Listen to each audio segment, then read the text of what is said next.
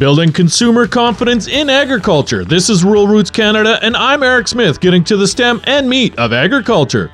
Sponsored by the Advancing Ag program, inspiring future farm leaders through leadership and mentorship experiences. For more information, go to advancingag.ca.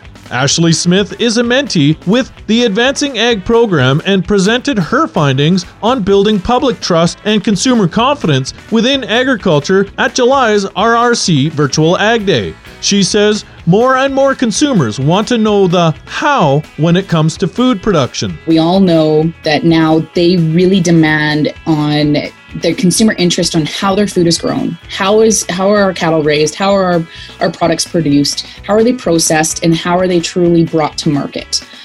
So that expressed interest, it's an interesting perspective in the sense that the consumer voice is getting louder and louder, and how we are getting access to that voice. So when you see the increase in social media and just the access to information can also be a good thing, but also a negative thing at the same time, because you see a lot of mixed messages. She says consumers also want to see more transparency and what our impact is on environmental sustainability.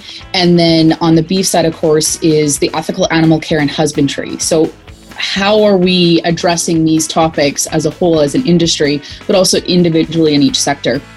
We've always prided ourselves as an industry on being able to produce food supplied that's based on high quality raw goods from ethical practices and processes that really emanate our integrity as producers and as an industry through the entire supply chain. For more on this story, go to ruralrootscanada.com. And don't forget to check us out on Twitter, Instagram, Facebook, and LinkedIn. For Rural Roots Canada, I'm Eric Smith, getting to the stem and meat of agriculture.